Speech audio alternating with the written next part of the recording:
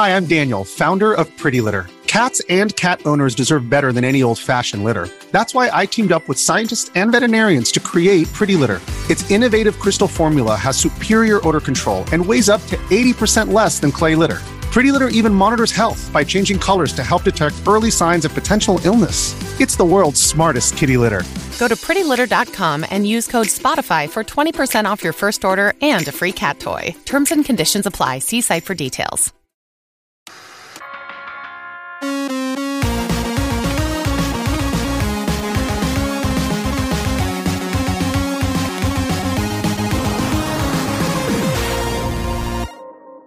Hey everybody, welcome to this week's podcast. Before I jump into it, I just want to say that at some point in the near future, I'm going to be setting up some kind of live stream auction thing.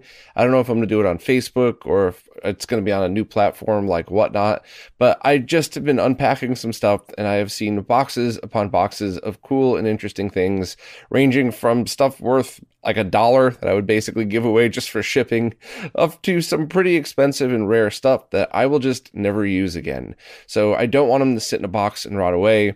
I like to hoard the things I actually use on a regular basis, not the other stuff. So I want to try to find a cool and interesting way to do it. And I do not want to just list it up on eBay, because without some kind of explanation behind it, it's so weird to understand. Like, why would anybody sell this? Why would anybody want it? But if I could do it like live style, where I talk about it, explain what it is, I think I could share a lot of stuff with people that would enjoy it, that are just sitting here collecting dust. So if anybody has a suggestion on what the best platform to do that on is, please let me know. If you work for or with any of these platforms, let me know too. I'd love to work with you on this. But either way, I want to both get all of this unique and interesting stuff in the hands of people that might actually enjoy it. And of course, it would be nice to stack up a little bit of cash and pay some bills. So hopefully I could kill a bunch of birds with one stone. But anyway, enough shameless self-promotion. Let's jump into what's going on this week. First up is a site that I want to share with everybody who uses Raspberry Pis or anything like it, because while stock is due to come in by summertime, due to the global part shortage and a bunch of other stuff going on, Raspberry Pis have been out of stock and jacked up in price lately. So there is a website, rpilocator.com, where you can go to and it'll show you where what stores have things in stock, if they have it in stock, and how much they are. And it's pretty cool to see this. I needed to buy some extra Pi stuff for testing for RetroNAS, and I ended up getting a Pi Zero, which was only found in a kit for, I think it was 175, or it was 150 for that one. That's normally a $15 device. And I needed another Pi 4 for some testing, which should be about a $50 thing. And that was the one that I believe was 175, which is gross, but I absolutely needed it for testing, and I had to pay the scalp prices, which makes me feel bad as a person for feeding the scalpers, but there was no other choice. So checking out this website and constantly refreshing it multiple times a day will show you where things are in stock, what the prices are, and what country they're located in. So I've been checking this a couple times a day, and I'll probably end up picking up one or two extras if I can get them at cost, just to make projects like this easier. Because for me personally, especially the work I'm involved in and the stuff that I do, it's inevitable that I will have 3 or 4 Pis sitting in a box somewhere that months will go by when I won't even touch them, and I'll think, oh, what a waste. I should give these to people who need them, or use them for a different project and send that away. And by the time I have none left, I desperately need one, and they're out of stock somewhere. So I think I'm going to keep an eye on this website. If you want more info on the site and other stuff about it, check out Easy Goodnight's post. And Pis are so freaking helpful for so many different things if you could find them at the right price. $200 for a Pi 4 is not good. Don't recommend that to anybody unless you absolutely need one, like I did in that situation. But $50 for one? Hell yeah, there's a lot of stuff you could do that is well worth that 50, and even the Pi Zeros as well. And that's actually another reason why I've been holding off on that Pi Zero project I alluded to a few weeks ago, just because you can't even get them anyway now. So I'll get around to that as soon as time allows. But I also just think that it's no rush, because I want to wait till they're back to $15, so a bunch of people could really benefit from it. But anyway, check out the post for more info. This week's Roundup is brought to you once again by JLC PCB, and this week I want to talk about how to order your PCBs right through them. So just go directly to the website, click on Order Now, and just hit Add Gerber File. You don't really need to worry about anything else on that page yet. I know it's kind of intimidating for somebody who hasn't really done this before, but just wait for your Gerber file to load, and then you could check any of the options you want below. Now, normally any of the options you'll need will be pre-selected based on the files that you upload, but you can tweak them to your liking, and I think the most common thing people might want to tweak is what color their PCB shows up as. So I usually use just certain color codes for prototypes and others for production, but there really isn't a right or wrong thing. It's just however you want to do it. After you're done, hit Save to Cart, and then either sign into your JLC PCB account, or if it's your first time doing it, you can create one right there. After you're logged in, just hit Save to Cart, and then View Cart in order to view whatever PCBs that you've added. If that's the only one that you need, then just go to Secure Checkout and begin the checkout process. After that, it'll ask you to confirm your address, which I'm obviously not going to show here, but then you get to choose your shipping method, which I always think is pretty cool. If you want very fast shipping, you could select the first option, which is a bit expensive, but you'll get your PCB really quickly. The bottom two options are great if you're on a budget and you're not in too much of a rush to get it, and the price is really impressive. Less than $6 total for a couple of PCBs and shipping. And there's a couple other options if you're interested, but I mostly just either like to use the fastest one or the slowest one depending on I'm in a rush or not. And after that, that's pretty much it. Just submit everything through and then enter either PayPal or your credit card in order to pay for it, and you'll pretty soon get some confirmations that the PCBs are being made, and then another confirmation after they ship. So that's pretty much everything you need to know to have basic PCBs made from jlcpcb.com for under $6. Professor Abrasive just uploaded a new firmware for the Satiator optical drive emulator that only focuses on one bug fix. So last year, a new firmware was uploaded that allowed for better handling of SD cards that had latency spikes, which means overall you got better performance of audio and video when it was constant data being streamed from the card. And some people's SD cards were not compatible with that at all. You would just update to the new firmware, and then you would basically hang with a green light on with it never booting. So I imagine most people who had that issue just swapped their SD card out for another one at this point. But if you're one of those people that had the issue, or if you were about to purchase one and you want to make sure yours is compatible, this update should fix that. If yours is running and it doesn't have any trouble, I would probably just leave it as is and not mess with it at all. So, I'd kind of hoped for a little more feature-filled firmware update, but hey, bug fixes are always appreciated too. For anybody unaware, the Satiator is an optical drive emulator that just plugs into the back of your Saturn with no installation required. You just plug it in, load your games on an SD card, and you can go right from there, and you still retain all functionality of the CD drive. It's a pretty cool device. It's pretty expensive, but there isn't anything else quite like it out there for the Saturn. The Sega Saturn Shiro crew did a review of it. I did one as well, but I did one that was a little more of a pre-release, kind of look into what the product was. So you should probably check out theirs instead at this point. And I do hope there are cool things in the future coming for this. I reached out to Professor Abrasive and haven't heard back at all, but I would love to see another version of this with like an ESP32 chip in there so that you could stream games from your RetroNAS to your Saturn. I'd also like to see other firmware updates and features built in. And I kind of hoped that Professor Abrasive would have left his Patreon account open for people to continue to support future development. But for whatever reason, he chose not to. So I totally respect that.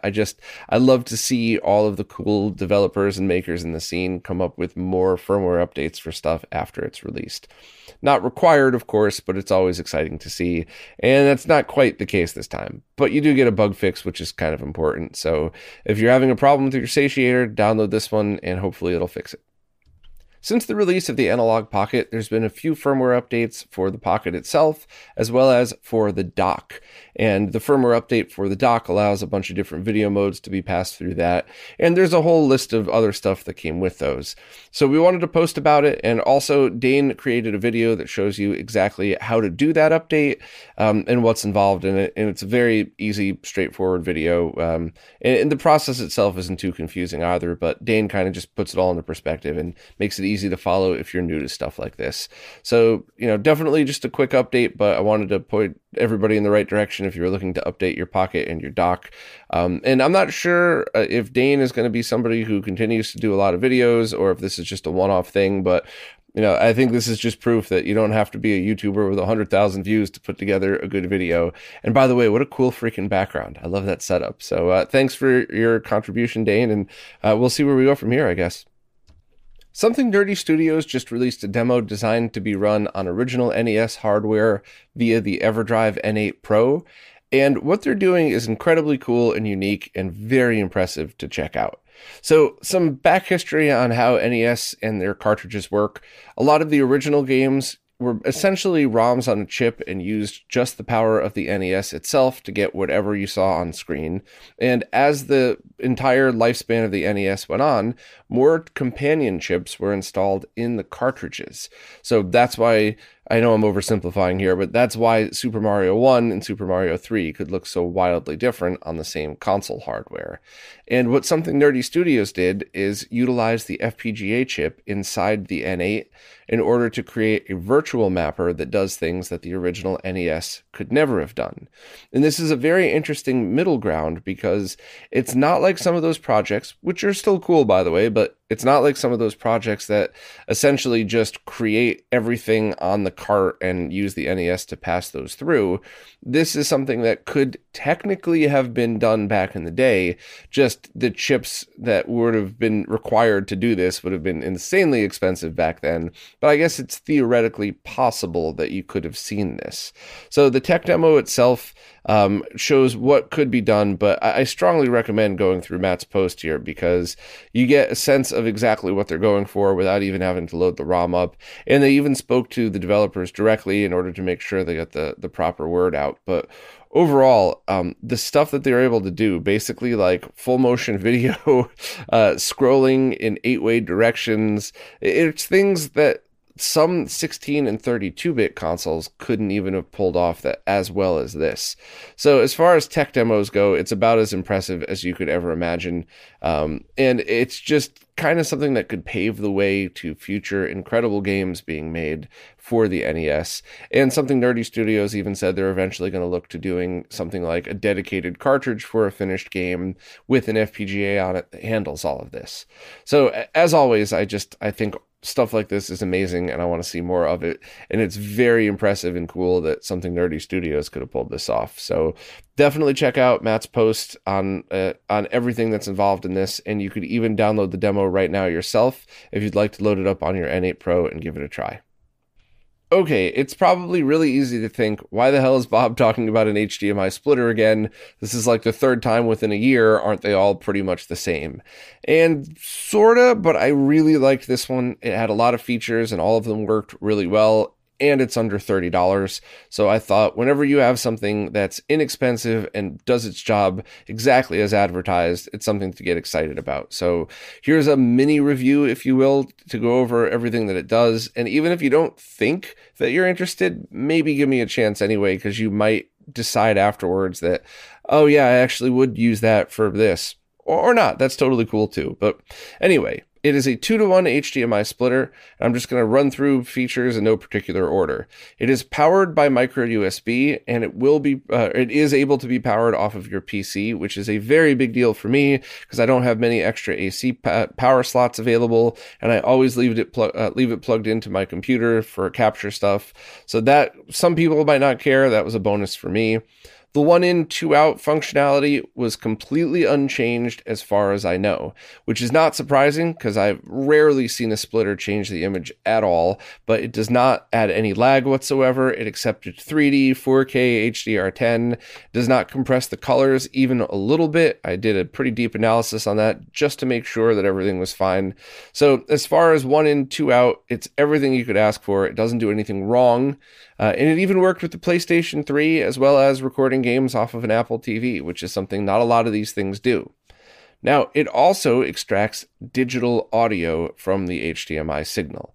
And of course, all of the caveats apply. If you have a 5.1 signal, it's, you're going to run it through SPDIF and have the same limitations that you would. I don't even want to go down that rabbit hole. I've watched a couple of really good videos on it, but I'll just say that the device performs as advertised. It takes that digital signal, sends it to either SPDIF or coax digital, and we used MD4A analysis to ensure and guarantee that this thing does not change the signal as far as we could tell. And MD4A analysis is pretty deep and good. It's a pretty strict analysis terms. So the fact that it passes that means that you could use this in your setup to do MD4A testing because it won't change the audio signal at all, which is cool. It's also going to switch on the front where you could either pull the EDID reading from your TV or tell the HDMI device to send it 2.0 or 5.1. I found that pretty handy because I manually set it to 2.0 for most of my testing because I don't have the ability or the need to capture surround sound at the moment. All my stuff, except for listening, is 2.0. And the other cool thing about it is the digital to analog conversion of the audio. The audio DAC is totally fine. Now, I want to make sure I say this correctly because I know I have a lot of audiophiles listening. For a $30 device that does other things and, oh, by the way, also extracts analog audio, I would say it's awesome. If you're putting it up against your super audiophile setup, it's probably meh. But in the context of what it does and what it's designed to do, I think it's a very cool extra feature. And it's actually become my go-to. We used MD4A analysis and I put it up against a VUHD splitter that I've been using for years now. And it performed way better than the VUHD, both in the analysis and to my ears. At the moment, I have a very good NAD amp, but I'm still waiting on good speakers to arrive, and I'm using two very old, very crappy speakers someone gave me just because they're magnetically shielded so I could use them next to my CRTs. And even with those old beat-up speakers, the difference between the DAC built into the VUHD splitter and the DAC in this was instantly recognizable. I just put the other one in a box, and while the VUHD did digital to digital conversion fine, the digital to analog stunk. Now, I also put this next to a $125 ship Modi it's the Modi, and that performed way better. But that's a $125 dedicated device that's kind of known in the industry as something that performs even better for the price when you consider what high-end DACs go for. However, with my crappy speakers, I could not hear a difference. I imagine that the moment I get decent speakers, I'd be able to hear the difference right away. But at the moment, I have two of these switches. I bought two because there were two different links and I wanted to make sure they were the same, or splitters, not switches, but I wanted to make sure they were the same, and they are. They were the same guts, the same case, just two different links. And I have one plugged into my computer, which I use for digital audio extraction and capture. And I have another one plugged into my projector CRT setup where I use that both to split the signal and for its DAC to go into my amp. So I would say, in my opinion, it's absolutely good enough for most people if you want to extract analog audio.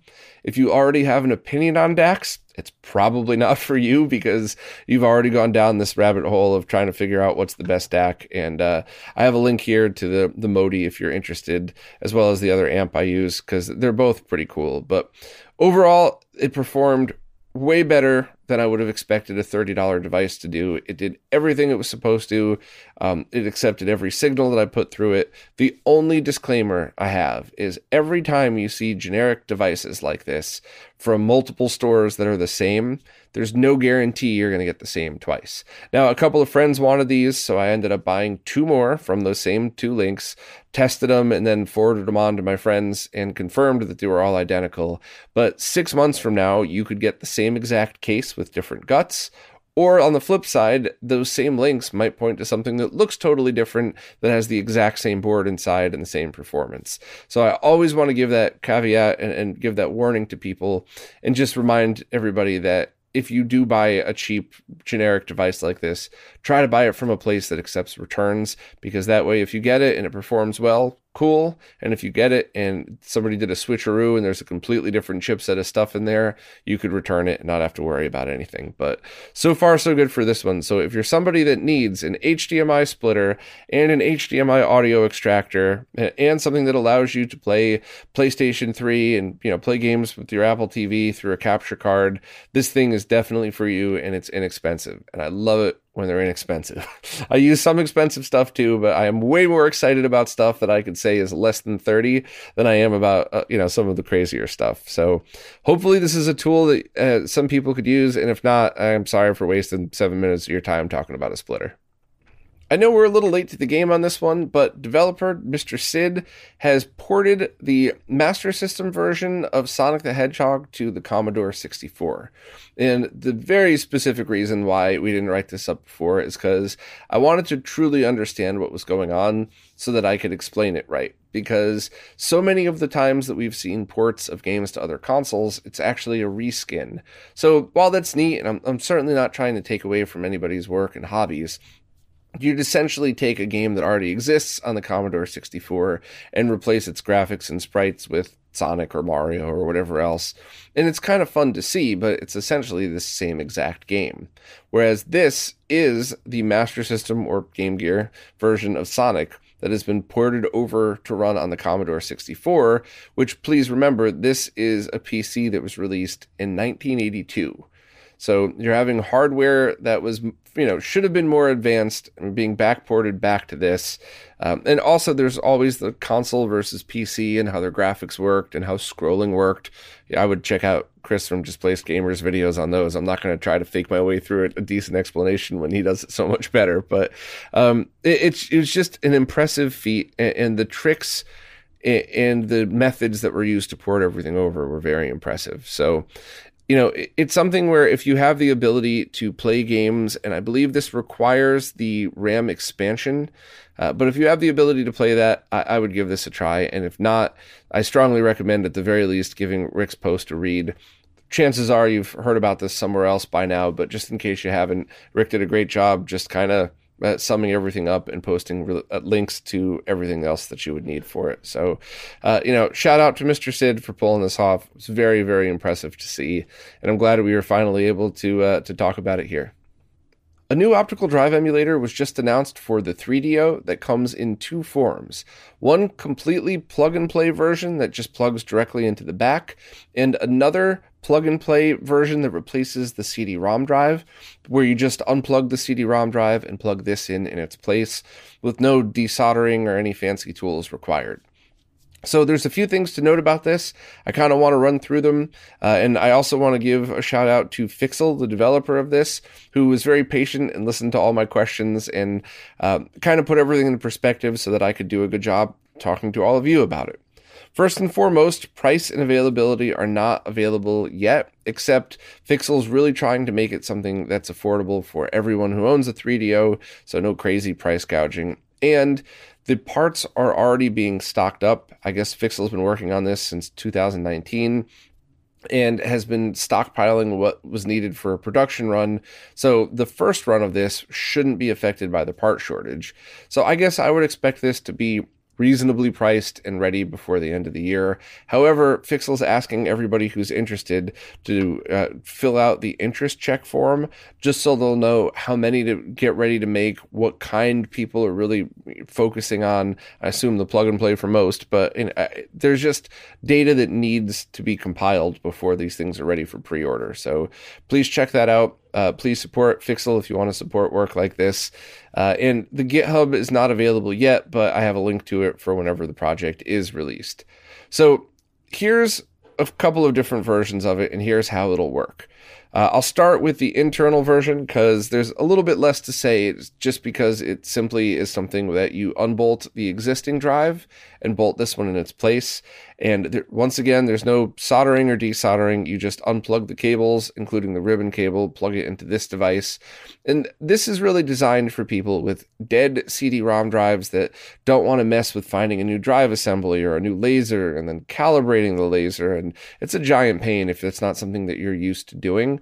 So if that's the situation you're in, this is a neat and tidy way of just tucking this inside your 3DO and being able to launch games through either micro SD or USB.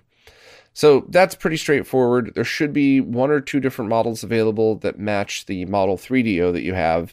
And that's going to be kind of cool, once again, for people with dead CD-ROM drives. But I think the one that most people are going to want and be excited about is the plug-and-play version called the Export, which is plugging directly into the expansion port in the back of the 3DO. And same thing, you get full functionality through microSD or USB. And this is also the same place that you would plug in the, I think it was the memory expansion adapter. And I believe this takes its place as that as well. It could work as a virtual memory expansion adapter. And I think this is the thing I'm most excited about, because that means you just plug this thing into your 3DO, and like the Satiator, you retain full optical drive support. So if you have a collection of games you want to play that are important and special to you, you can still have that nostalgic experience. But if you just want a game on original hardware and you don't want to mess with that, you just plug this sucker in, and that's all you have to worry about. The connector itself was proprietary, so Fixel had to have those made from scratch, which is impressive. I love it when nerds go the distance for stuff like this. I'm always so appreciative and so excited to talk about it. But I mean, it's basically everything that you would ask for. The only thing it's not compatible with is that failed PC adapter called the 3DO Blaster, which essentially added the 3DO chips via a card to the inside of your PC and passed the video through. That's something that's probably more of a collector's item anyway, just my opinion on that one. But I have a feeling if you have one of those, you're probably keeping that for display or for collecting, and you probably have another 3DO that you're actually gaming on. But excuse me.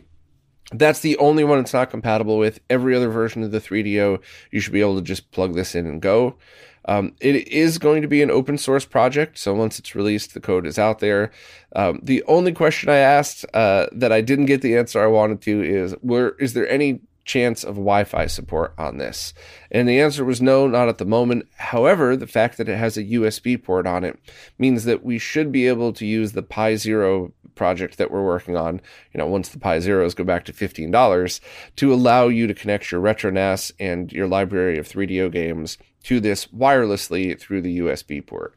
So that's still not finished. That's still not 100% there, but assuming we get that project working on the mode, it should also work for this too when it's released, which is pretty cool. And of course, it's open source, so I would recommend to wait for this to hit the wild and everybody to test it out and see, and kind of just compile any other features, and then maybe we could work with Fixel to have another round made with any other changes that you might want. But to be perfectly honest, in its current form, I can't imagine much I would want changed about it. It's plug and play, no installation, should be a high compatibility with games.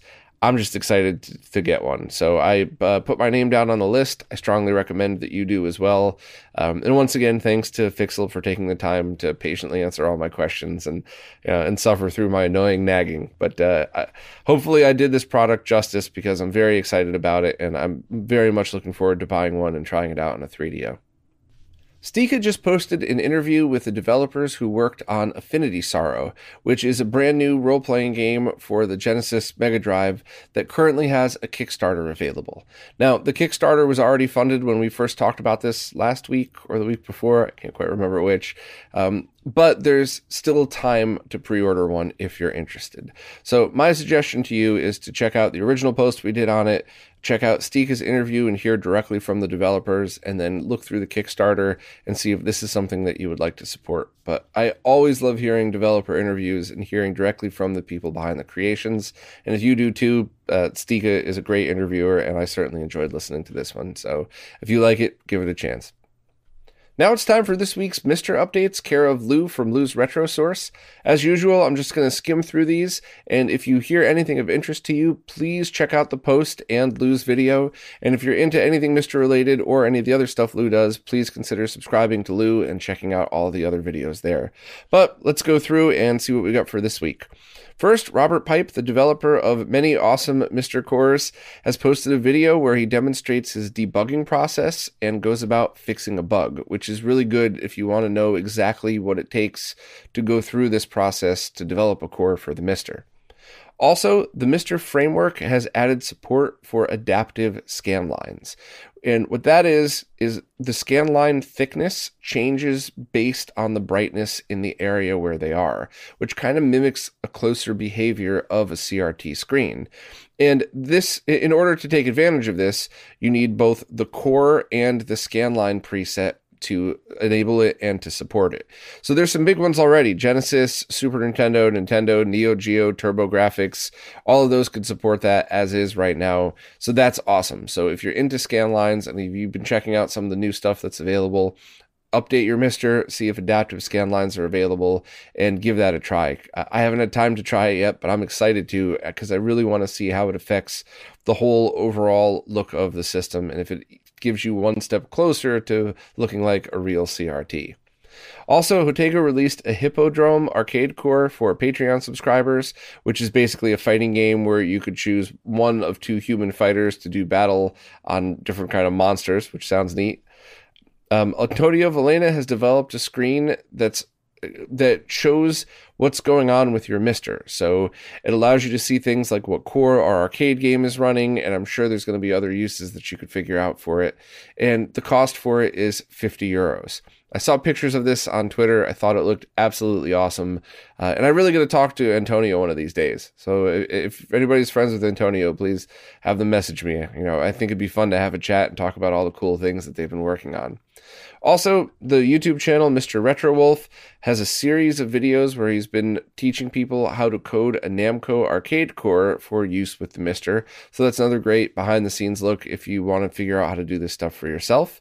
And Lou himself did a tutorial on how to have a Namco GunCon 2 light gun used on multiple cores, which is something that I think I have a GunCon sitting here. I gotta find it, but I really want to try that out because while I love using all of the original controllers, sometimes I think it's just fun to blast away at a light gun game, and I want to make sure that it's easy to do so. Because for me personally, that's one of the biggest factors in trying this. If I have a bunch of people over and we're hanging out and somebody makes a comment about, oh yeah, you want to play that game? If it takes 15 minutes to set up and configure, everybody's lost interest and they've moved on to something else. Where if it's like, oh hey, let's play Lethal Enforcers, if I could just grab a GunCon, plug it in, start shooting, and then have somebody go, all right, let's do Duck Hunt instead. And I just flip the core and do that.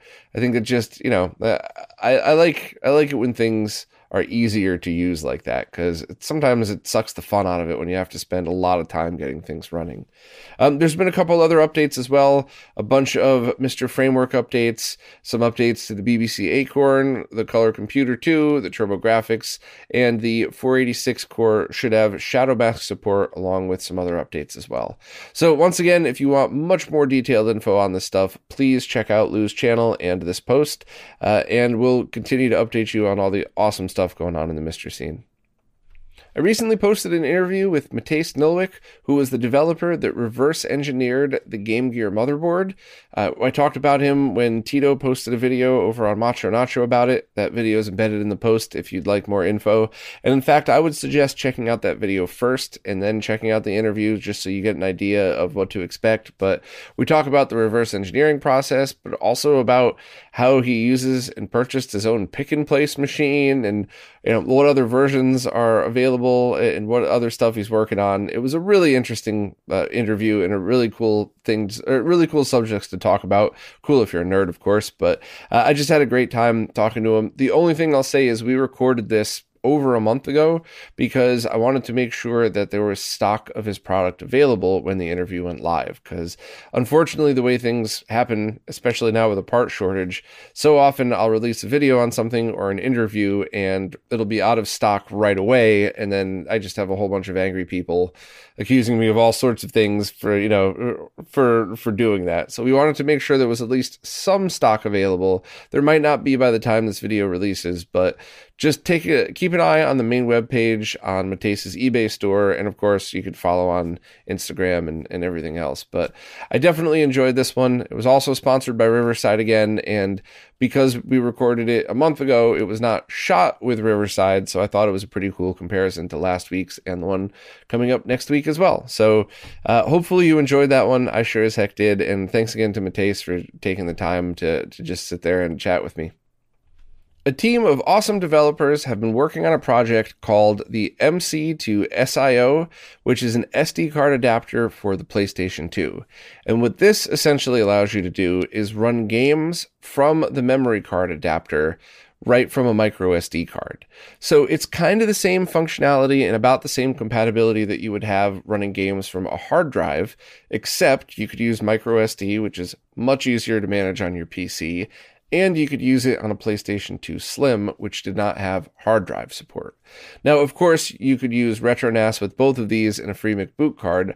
However, the compatibility isn't as high over the network as it is through microSD and on the hard drive. So overall, this may be a better option for some people. Now, there are some downsides to it. First of all, you would need 2 cards in order to get this to work. You would need a very specific type of original Sony memory card with FreeMIC boot loaded onto it, and then you would need this one, which you could then load your micro SD and load your backups from.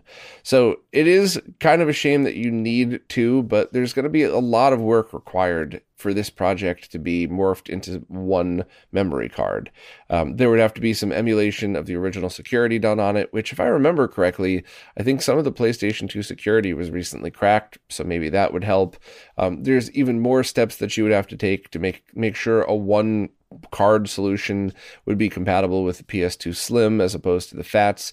And I think the Slims should definitely be a focus for a project like this because it replaces functionality that they don't have that the FATs do, the internal hard drive. And of course, I would also love to see somebody throw an ESP32 on there so that you could just stream your PlayStation 2 games with the same compatibility as internal solutions, but over the network. So I think in its current form, the project is awesome. It's open source with license that I think is a little confusing to me. I am not the best with deciphering open source terms and stuff like that. So I think this is the license that says anybody could make and sell these and use it for their own use, but you have to credit the original creators, and any changes made have to be posted. But please, please, please don't quote me on that. That is a guess. That's what I think this open source license is. Please check out the main page on psxplace.com for more info. And I would just like to politely put the call out there. If you are a developer that is familiar with working on the PlayStation 2 and FreeMIC boot, OpenPS2 loader, and all that stuff, please consider popping by that forum thread and reading through and seeing if there's anything you could do to help the awesome team that's been working on this. I read pretty much all 36 pages right about the time that I saw Tito's video on this because I really wanted to see what they were doing, and I wanted to make sure, too, that before I started annoyingly asking questions that they weren't already answered somewhere along the way. And it was very cool to see the development process come through, to see how the steps they made to get to where they are, to see new people jump in and give their ideas. It's kind of cool to just sit down and read a full evolution of a couple of years, just, over a cup of coffee. But if you're somebody that could add to it, especially if you're somebody that could create one memory card to do all of these things, so you don't need a FreeMIC boot and a game card, you could just have it all on one. And of course, if you're somebody that could integrate an ESP32, that I'm sure would be used a lot more than you would expect, especially when more people in the more mainstream retro gaming start to realize the advantages of using something like RetroNAS to have all of your games distributed. But if you have the ability to contribute, please consider just jumping on that thread. Everybody seemed friendly too. It wasn't like a hostile forum environment. So please consider helping out if you can. If you want more info on this, how it works, and other stuff about it, definitely check out Tito's video on it as well, because he kind of goes through everything that you would need to know about it. And there should be some available for sale, so just check the links to see when they're going on sale and for how much if you'd like to purchase a pre-made. And of course, all of the pre-made ones on an open source project, I'm sure there's going to be multiple sellers with multiple versions. So keep your eyes open for that. And as always, keep your eyes open to who's following the terms and who's doing it right. And I'm sure at least one of the notorious clone companies is going to pop up and make their own low quality version. So hopefully by now you know who those companies are and you could just stay clear from them and buy from people who the original creators on the forum give their thumbs up to. Well, that's it for this week. As always, thanks so much to everybody who watches, listens, plays nicely in the comments, and especially thank you to people who support in any way possible. Without you, none of these videos, the website, and all of the behind-the-scenes research and development would be possible. So thank you all so much, and I'll see you all next week.